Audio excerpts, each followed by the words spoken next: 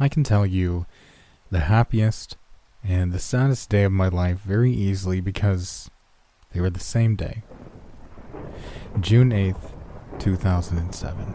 The day I was given my son Sam and the day my wife was taken from us. Having him, being responsible for him when needing to focus so much time and energy on taking care of a baby, well, it saved me. It kept me sane and alive at a time when neither was very appealing. Raising him alone, I never thought I'd had a moment where I didn't miss Viv, but I also never forgot to be grateful for what I had left. And then last year, Sam drowned in a friend's swimming pool. It was all over by the time I got the call. All over except the pain and paperwork and the guilt and the loneliness. My best friend Jackie tried to help, but what help was there for something like that? I didn't even know how to feel about it. It was as though Viv dying in labor had set up for some horrible joke and Sam sucking in too much chlorinated water was the punchline. I wasn't sure if what I felt was some numbing species of anger and pain or just relief. Relief that I could finally stop waiting for the hammer to drop and take away every last thing that meant anything. Every week afterward that I kept on breathing seemed like both a triumph and an act of cowardice. Jackie was spending a lot of time with me now, constantly checking up and taking readings on my emotional barometer. I could see her own relief every time I answered the door instead of waiting to be found in the bathtub or the bed. I hated myself for it. It wasn't fair to her, was it? I was making her miserable and eating her life a day at a time as she tried to help me find a way to keep going. Maybe that's what made her so desperate. And maybe that's what led to her carrying me to a psychic. They're not a psychic. Not exactly. She rolled her eyes at me. They just... Well, I'll let them explain. But I talked to him on the phone last week, and the two people I contacted after reading their accounts, they say he's legit, so... Reaching over, she gave my arm a squeeze. Just give him a shot, okay? I nodded. Sure, yeah, I will. And I would. Not that it would matter. I'd already decided I was giving myself until the end of the month, and if things didn't get better, I wasn't going to spend another month going on like this. And I doubted some new age scammer would be the answer to my problems. Not like this looked like a psychic shop or a new age store.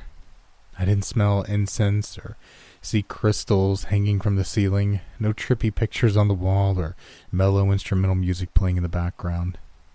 It was just a normal living room in a 2-story country house 3 hours away from home. We'd been let in by a middle-aged woman and told to have a seat, and then she disappeared into the back. It wasn't until we had lapsed into a period of silence that a younger man stepped in from another doorway and introduced himself as Brian. He had a round, boyish-looking face that seemed at odds with his long arms and skinny frame. As he was sitting down across from us, he began to talk. So, as your friend told you, I'm not a psychic. Growing up, I used to joke that I could just see around corners sometimes, and I think that's still a fair description of a portion of my sensitivity. Some people would call that clairvoyance.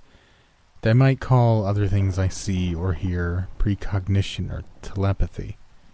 Sounds like psychic stuff, right?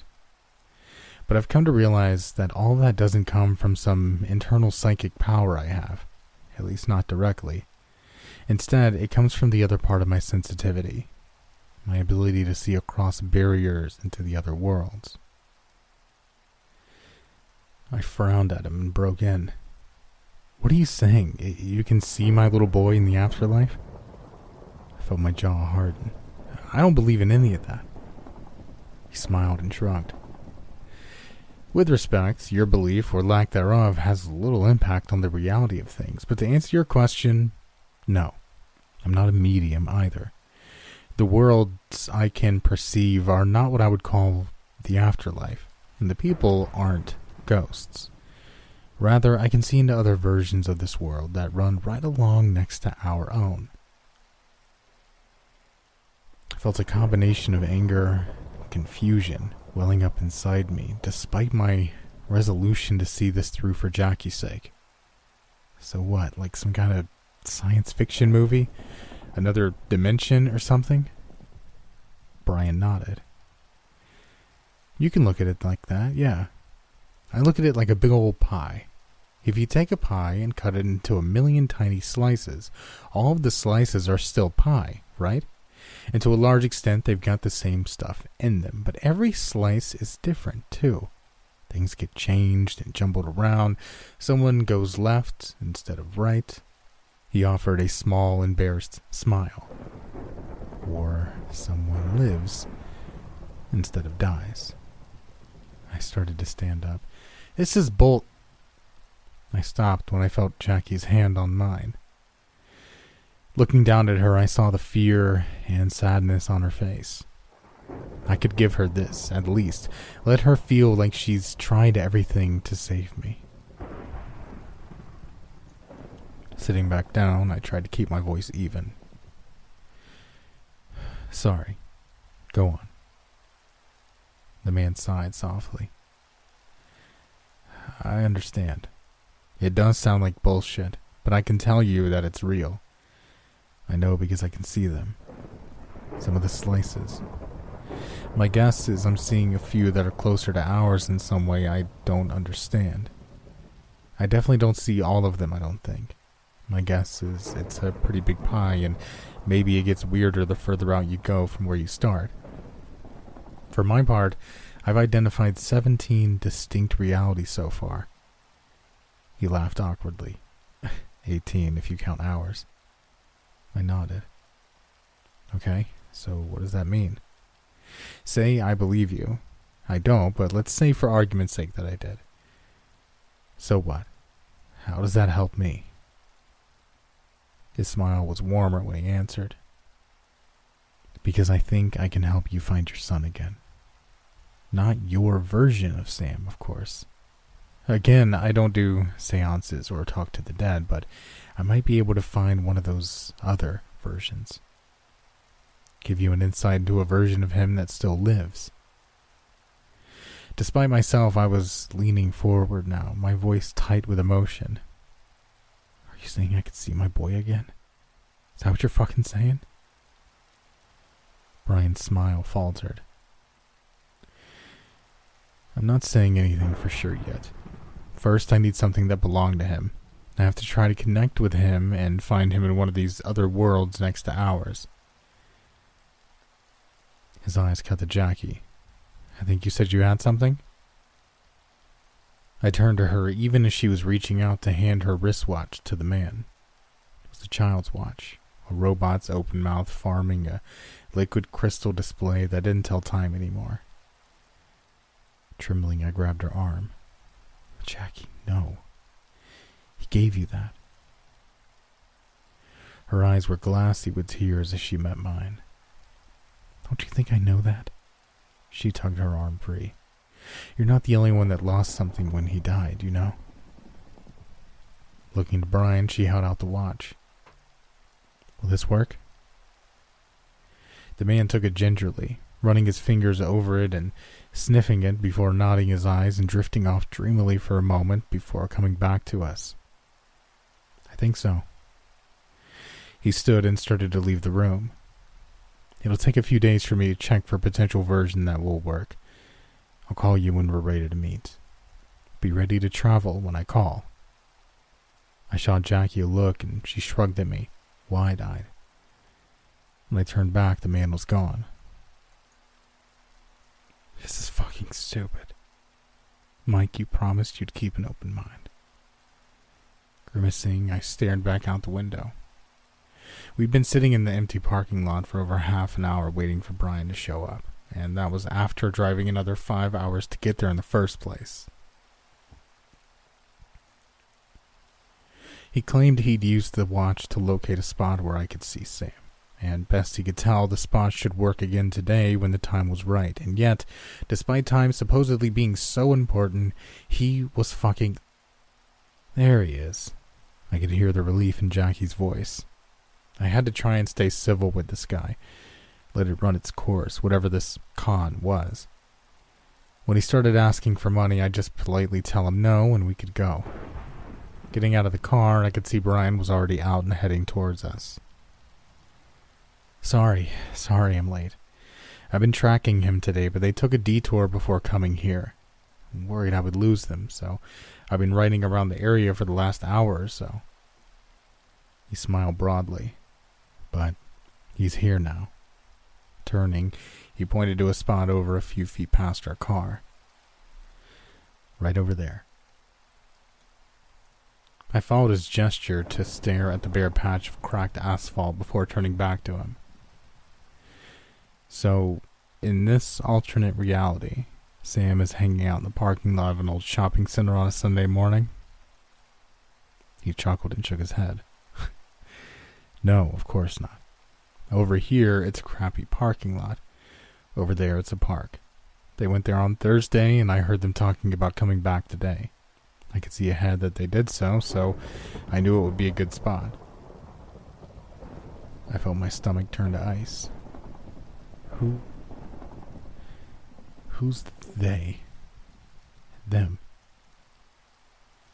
Brian's expression grew more serious. I don't know for sure, but from what I can tell, it's Sam and your wife. Swallowing, he went on. I guess over there, she's still alive too. It was across the distance between us in a second. Listen, you son of a bitch. I've had all of this. I want to... Mike, stop it. I whirled on Jackie. No, I'm fucking sick of this. Listening to his shit. Do you understand how insane this is? He could tell us anything. It's some magic thing that only he can see, right? But just give him money and he'll tell me what I want to hear. Mike, if you'll just... This was Brian again, and when I turned back to him, I could already feel myself tensing to hit him. You want to fucking stop talking right now, or I swear to God I'll... He held up his hand. In it was a black piece of fabric. A sack or a hood of some kind. His expression was patient and kind as he spoke to me softly. Just put this on to block out the world. Do that and hold my hands. I do my best to show you your little boy again.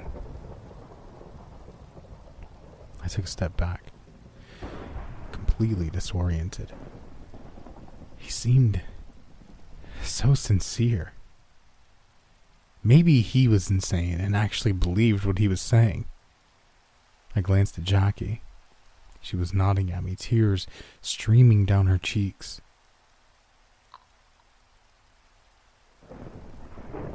Just try it. Please. Taking a deep breath, I took the sack from him wordlessly and slipped it over my head. The world went black, and when Brian was suddenly holding my hands, I had to stifle an urge to recoil from the alien contact. Just relax. It will take a moment, but soon you'll start seeing what I see. My internal clock was already ticking. How long did I have to wait before I could just take this off and go home? I figured I'd give it 5 minutes at most, and then Jackie would just have to accept it. I could see light. More than light. I was seeing shapes and motion, everything growing sharper and brighter as though I was breaking the surface of some darkened sea. Finally, able to see the sun and breathe again. Because, oh my God, it was Viv and Sam. She looked a little older than I remembered, but my memories of her were from years ago. And Sam? He'd grown since I'd last seen him, but it was clearly him. They were playing with a dog that clearly belonged to them. It would chase down the ball they threw and alternate bringing its to one or the other as they laughed. Distantly, I could hear myself crying, punctuated by watery words as I mumbled what I was seeing and wondered at how it was possible. Out of instinct, I tried to pull free of Brian and approach them, but he held my hands tighter. No, you can't touch or speak to them. And if you aren't holding my hands, you'll lose sight of that place entirely. I let out a sob as Viv walked closer to me. I tried to lean my head, my entire body to the side, just so I could try and feel her arm or brush by her hair. But she's close enough to touch.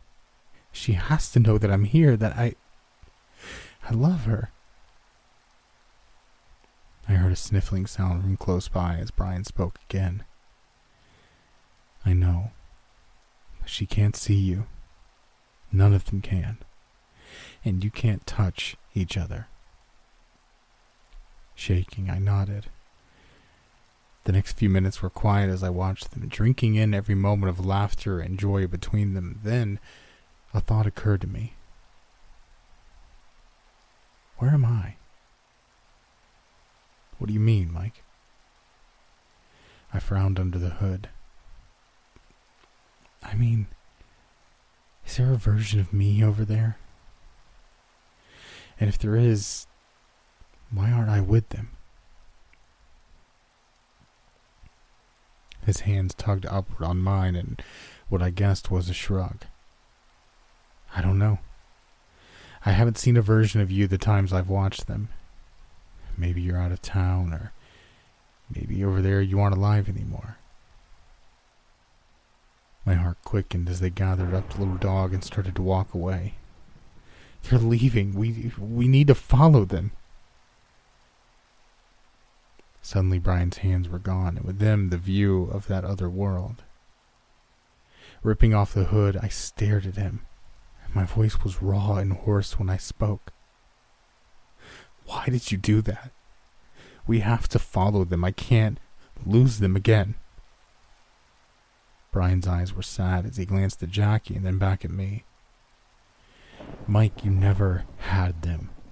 They aren't your Vivian and Sam. Not exactly. The point of this wasn't to get you back what you lost. It was to show you that despite what you've lost, they're still alive in a way. I don't claim to understand death or how the universe works, but I feel like part of why I have this gift is to show people there's more to both than we realize. He reached out his hand and grasped my arm. And there's hope in that. I pulled away with a scowl.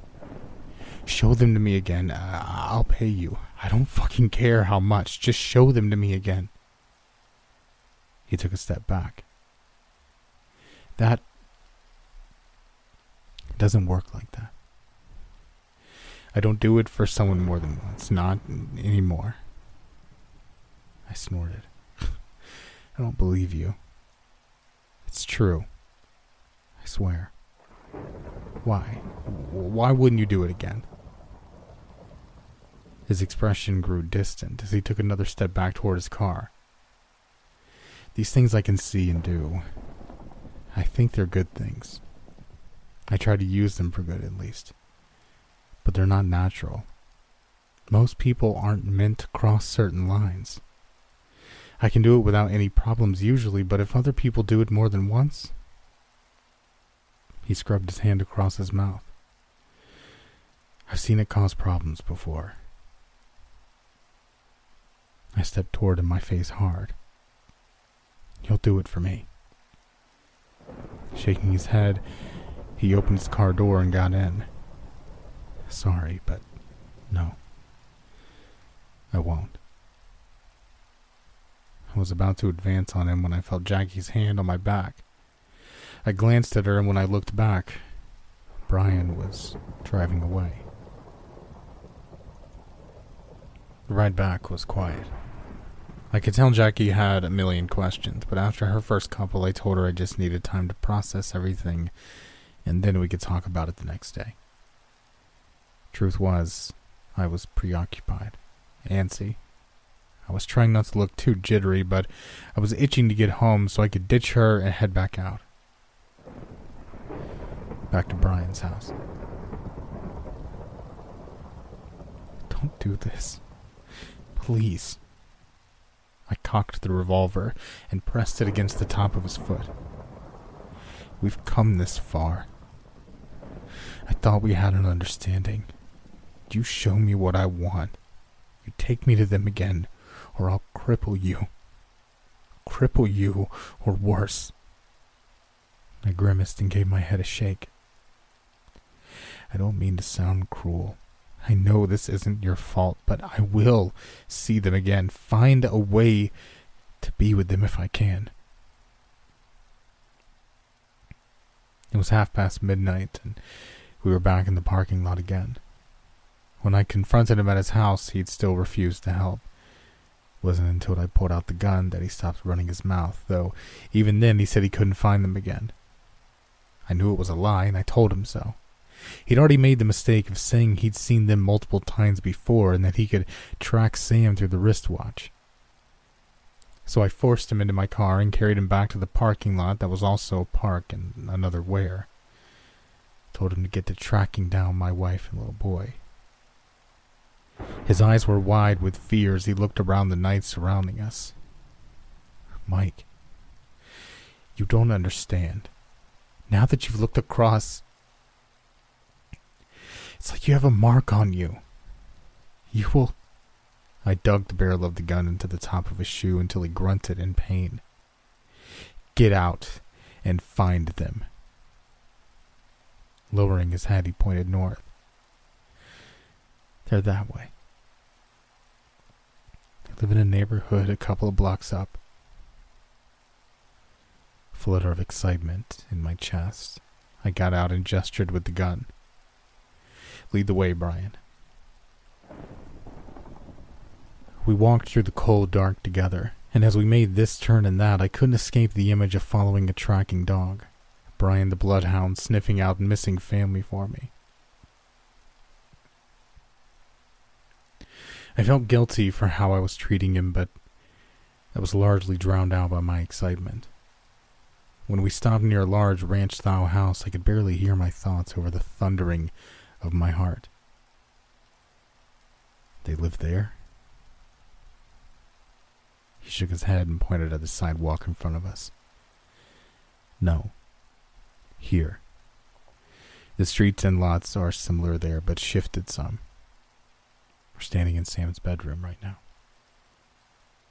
Sucking in a breath, I stepped around and grabbed Brian's right hand with my left and waved my gun at him. Grab it. Show me. I'll just shut my eyes. I met his gaze. But you let go before I say or do anything else funny, and I'll pull this trigger. Do you understand? He nodded, his eyes cooler and harder now. When he spoke, I could hear the resignation there. Yeah, I understand. He gripped my gun hand. Close your eyes. Within moments, I was in a room. A little boy's bedroom. It was him. I could see his hair poking out from under the sheets, and in the dim light of a nightlight, I could see the lines of his face as he slept in untroubled sleep. Gripping Brian's hand tighter, I crouched down. I could hear him now, lightly snoring. If I could hear him, maybe I could hear her too. Maybe I was getting closer and they could hear me, even see me in time. I could keep trying until... The floor creaked behind me. Turning, I looked down to the hallway where I could see the dim outline of something moving toward the door. It walked upright like a man, but its movements were wrong and unnatural. As it stepped into the light, I saw it had a face. A terrible, impossible face. No, not a face, a mask. A mask of metal and bone and flesh melded together to make a bifurcated face that was half upright and smiling and half upside down and snarling. The split eyes and mouths ran into one another, with the central feature being two wide yin-yang nostrils in the center of a mound that served as some remnant of a nose. There was a sharp whooshing sound as it sucked in a deep breath through the nose holes of the mask. Afterward, it turned its head toward the room, toward me, and stepped inside. The odd angles and rigid bulk of its body somewhat obscured by a long cloak and tattered rags. What is it? My voice was barely a whisper, and I was terrified.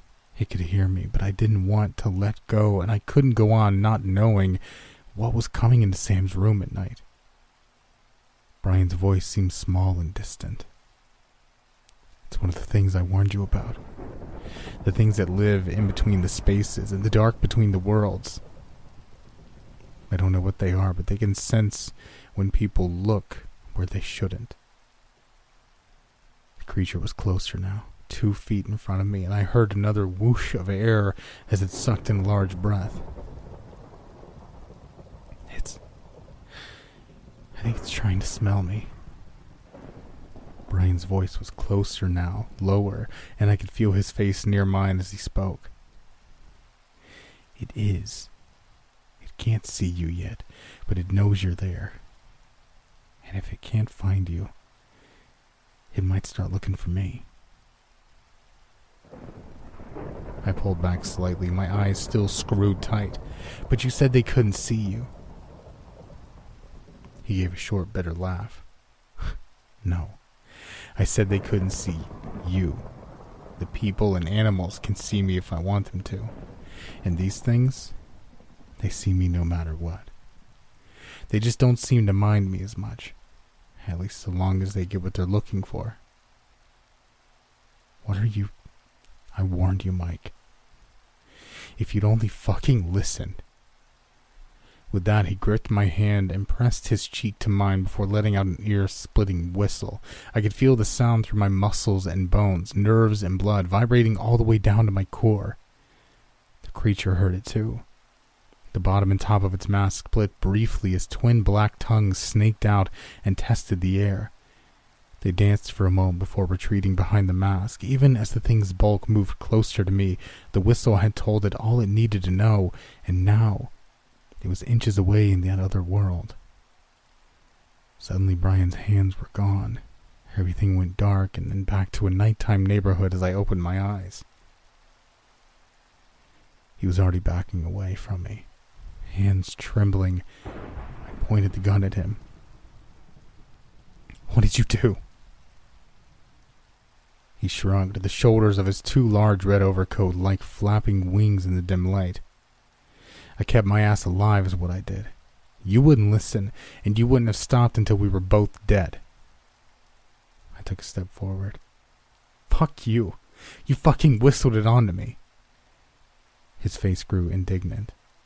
I tried to help you, and I warned you. All I did was keep you from dragging me down too. Waving the gun, I glared at him. Fix it. Fix it or I'll shoot you. Brian shook his head. I wouldn't recommend that. It's on you now. The more noise you make, the quicker it'll get you, and I can't fix it anyway. I don't know how. You said we can't touch them. Or I can't. And then they can't touch me either, right? The other man shook his head with a rueful smile. You don't get this. This thing is not from that world or this one. It's outside of all that, but it can come inside for certain things, like when someone breaks the rules or looks where they shouldn't. The gun drifted down my side as I tried to breathe. What do I do? and looked sympathetic as he backed further away. You run, and you keep running, very, very quietly.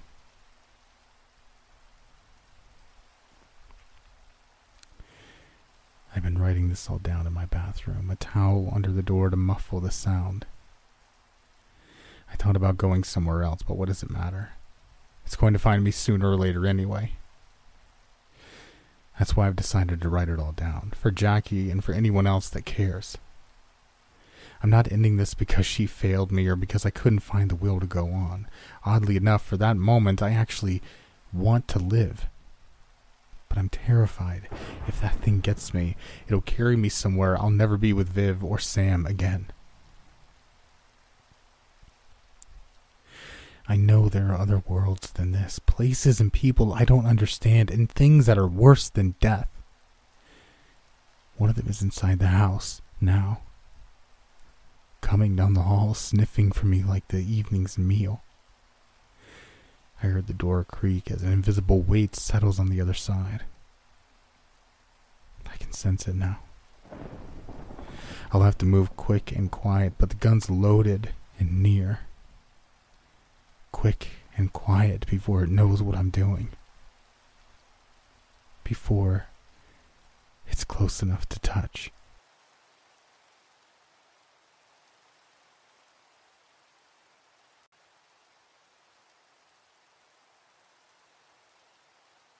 Was on my way to Canada to see family when the pursuit happened. 13-hour drives are no joke. I've done 8-hour drives more than a few times, so I thought I'd be fine, but the mind starts to fray at 6, and I hit that agonized mental exhaustion, only to realize I hadn't even gone halfway yet. It was 11:54 p.m. CST when I pulled into that rest stop, past midnight my time, but just creeping up on it for that region of the world, and anti-noon is a very different thing out in the empty reaches of Middle America. Without the omnipresent haze of city light, the star-filled sky was a looming and clawing blanket on my awareness that seemed to possess parallax for the first time I'd ever seen.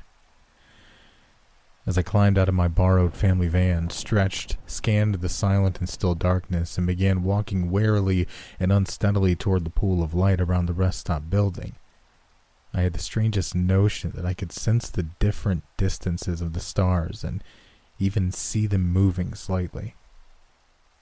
It was as if someone had hung the pinpoints of light nearly within reach, like the dome of a planetarium. I stopped right at the edge of the artificial lighting that cut the sidewalk into opposite shades, staring upward, and tried to make sense of what I was seeing.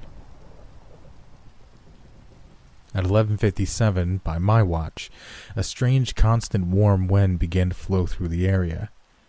Silhouette walls of wood began to whisper and wave, outlined only by these eerily close stars that seemed poised to hit the metronome treetops.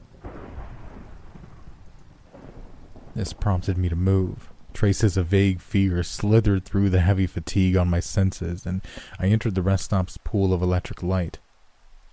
The dark red sedan rose in the edge of my vision like a bubble emerging from the depths of a lake. It was already dark and silent, sitting in a spot at the opposite end of the parking lot, but it startled me with the realization that I was not alone here. I saw nobody on foot, so I figured they were either a maintenance man or already inside. Fixing my hair with a brief slide of my hand, I pushed through the heavy glass doors and into the small pocket of civilization the state built and maintained for drivers just like me. Yeah, there were security cameras over in that corner and a blue-lit phone stand for emergencies.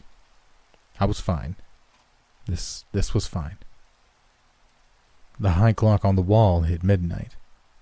The lights flickered briefly, and it occurred to me that this edifice of civilized safety could vanish within an instant if the power went out. I froze with my hand on the door to the men's bathroom and listened. Somewhere in the building, a radio or a phone had become audible, sending out one half of a conversation that was just poor enough in reception and echo so as to be indecipherable. The male voice coming through the phone seemed to be excited and fearful, practically shouting long strings of urgent information to whoever was listening. I say listening because there was no break in the staticky shouting to indicate someone was talking back.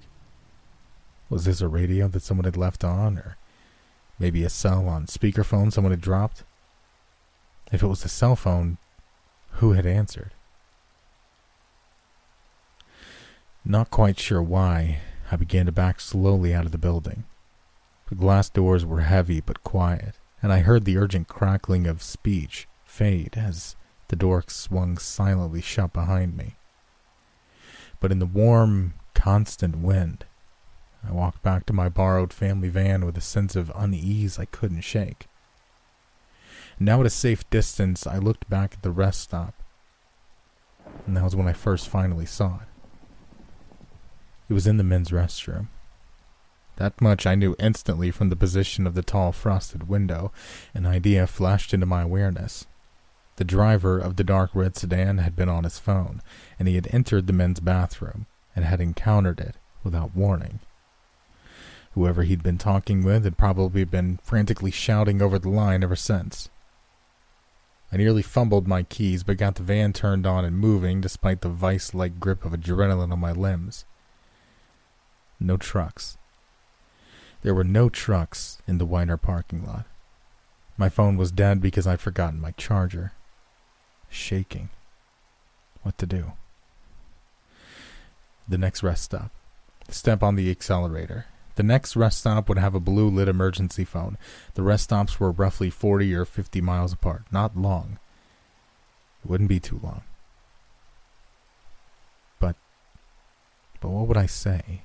What had I seen? How had I even recognized it as a monster? The creatures I'd always seen in movies were typically of a few different but very clear types. Transmorphic like the Thing, smooth and bladed like the Alien, twisted perversions from places like Silent Hill, or animalistic like a werewolf. But the shadow I'd seen had been of something else entirely.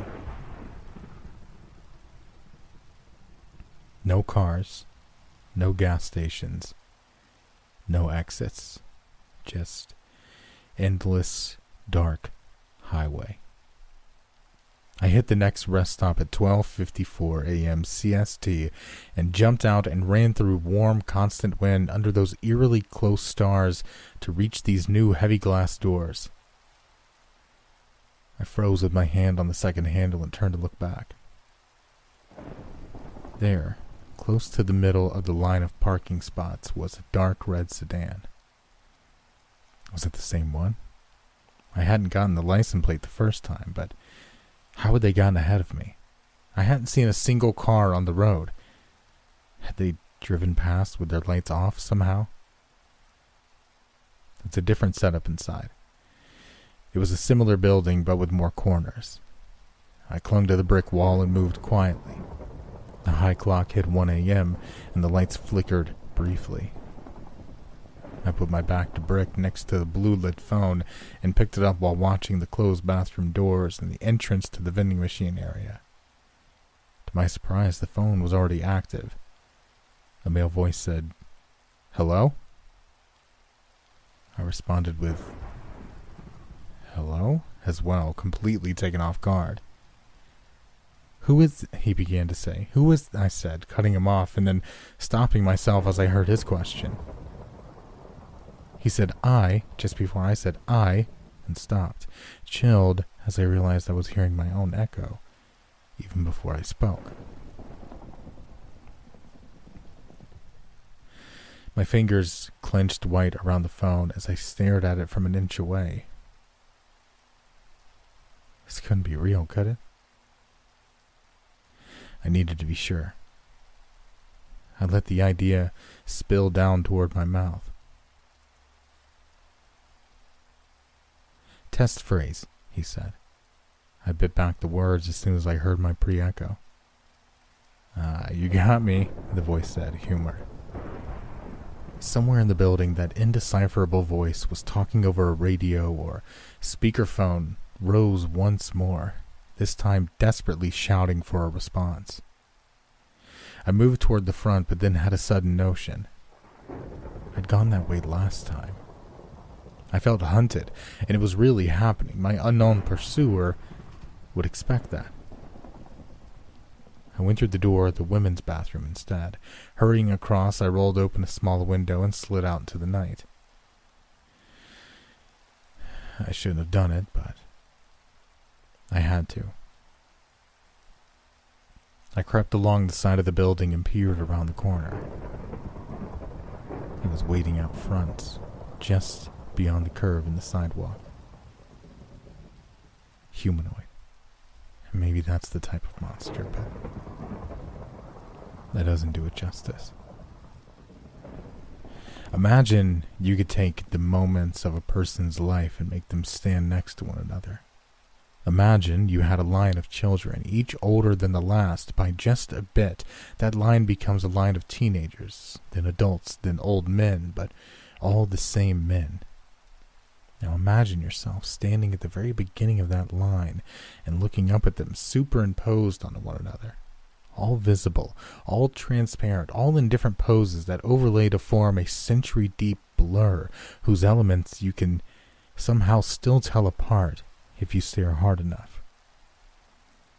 Now imagine that line starts not at birth, but at death.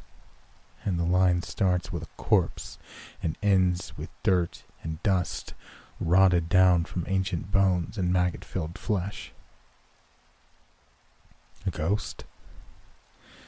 A zombie? An entity from outside of time? No wonder I couldn't identify it by a shadow in a frosted window. It was a walking timeline of death and decay bound to a grinning, half-rotted skull. And that grin turned toward me as I stared. A cloud of 2 centuries of decomposing corpse slowly turned and began stepping in my direction. I ran, lucky that my van was parked on this side. I reached and drove away in a panic, watching my rearview mirror for the ghastly thing every other second. It just stood there and watched me until I could no longer see it in return. No cars. No gas stations. No exits. Just endless, dark highway. With my foot on the accelerator the entire time, more than happy to get a huge speeding ticket if only it meant that I could find a cop, I hit the next rest stop at 1:54 a.m. CST. Laughing darkly to myself in confirmation, I hopped out and checked the license plate of the dark red sedan parked in the dead middle of the row of spots. It was different. It was different, but so was the rest stop's architecture and layout. I'd seen enough Twilight Zones not to fall for it. The only difference was that this was actually happening, and my brain just kept running scenario after scenario, trying to understand how this could be explained away. The bubble of light around the rest stop no longer seemed inviting. I slunk in, gaze darting and alert, and picked up the blue-lit emergency phone. Not hearing a dial tone, I asked, "What do you want?" My heart sank as that same voice replied, "I'm missing a piece." And indeed, I knew what he meant. There had been one missing moment in the visible timeline of that decaying corpse entity. The one closest to still alive. The one that most human beings saw only in coffins at funerals. The thing following me was a ghost without a soul, a dead thing that had not yet found a living thing to be a part of. I asked the question burning at the forefront of my mind. Why me? Isn't it obvious? It laughed. I'm your future. No.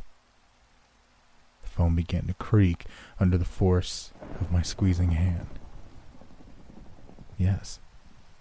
Did you think you were going to live forever? I'm not dead yet, I screamed into the receiver.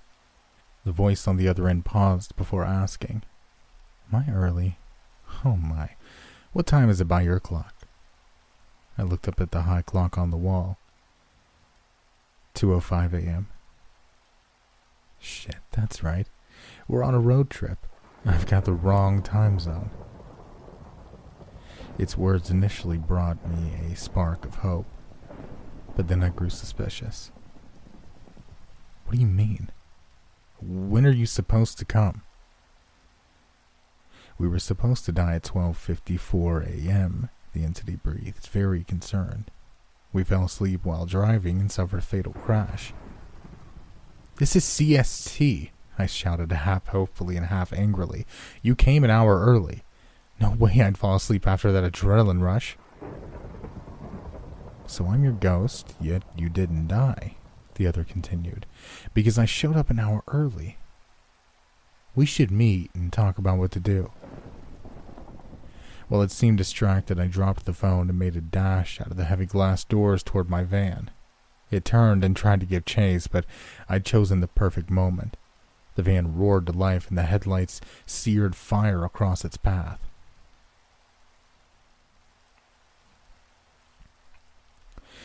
No cars, no gas stations, no exits. Just endless, dark highway. I hit the next rest stop at 2:54 a.m. CST, already darkly bitter about what I was about to find. The dark red sedan was now nearly on the other end of the parking lot from where it had started. I didn't stop. I blew right on through. The radio crackled and his voice came through on the static. I can't let you go. You know that, right? Go to hell. I slammed my hand down on the radio button. Wait! No cars. No gas stations. No exits. Just endless, dark highway. I hit the next rest stop at 3:54 a.m. CST with my gas tank nearly on empty and the sky showing zero signs of dawn. In this latest lot, the dark red sedan was at the farthest possible spot. There was no more running. My gas tank wouldn't take me to the next stop. I had ample time to think about that, however, and I'd eyed the dark red sedan that was somehow part of this mysterious battle of will. The 2 centuries of progressively decaying corpses were waiting right there at the rest stop's light, and began stepping toward me. I picked up a rock and smashed the window of the dark red sedan. As I cleared away glass and reached down to open the passenger side door, the radio lit up and said, "Do you know what will happen to you if you do escape? I won't lie.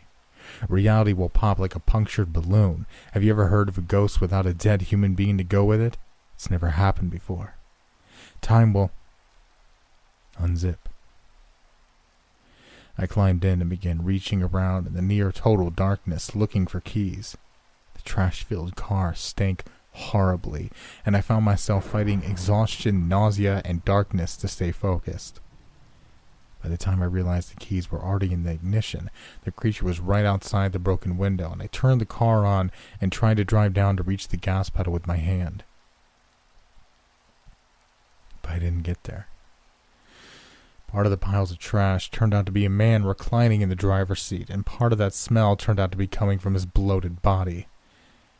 Not my ghost. This man had died in his dark red sedan some time ago. Not my ghost. It grasped at my leg through the window, and I felt my jeans disintegrate up to my knee. Scrambling forward over his strangely moist, putrefying bag of flesh, I pushed the opposite door open and rolled out onto the sidewalk. The unbound ghost crawled through the car after me, but vanished with an elated, fading scream as it fell into temporal contact with its proper host. I hadn't cared. I just wanted a host, any host. It had lied.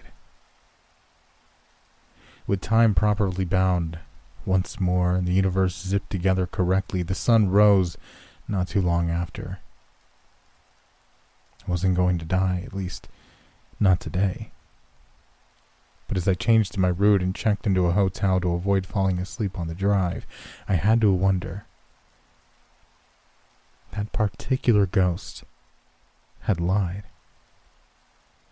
Was mine still out there, waiting for me? Had it been a very specific story the entity had told?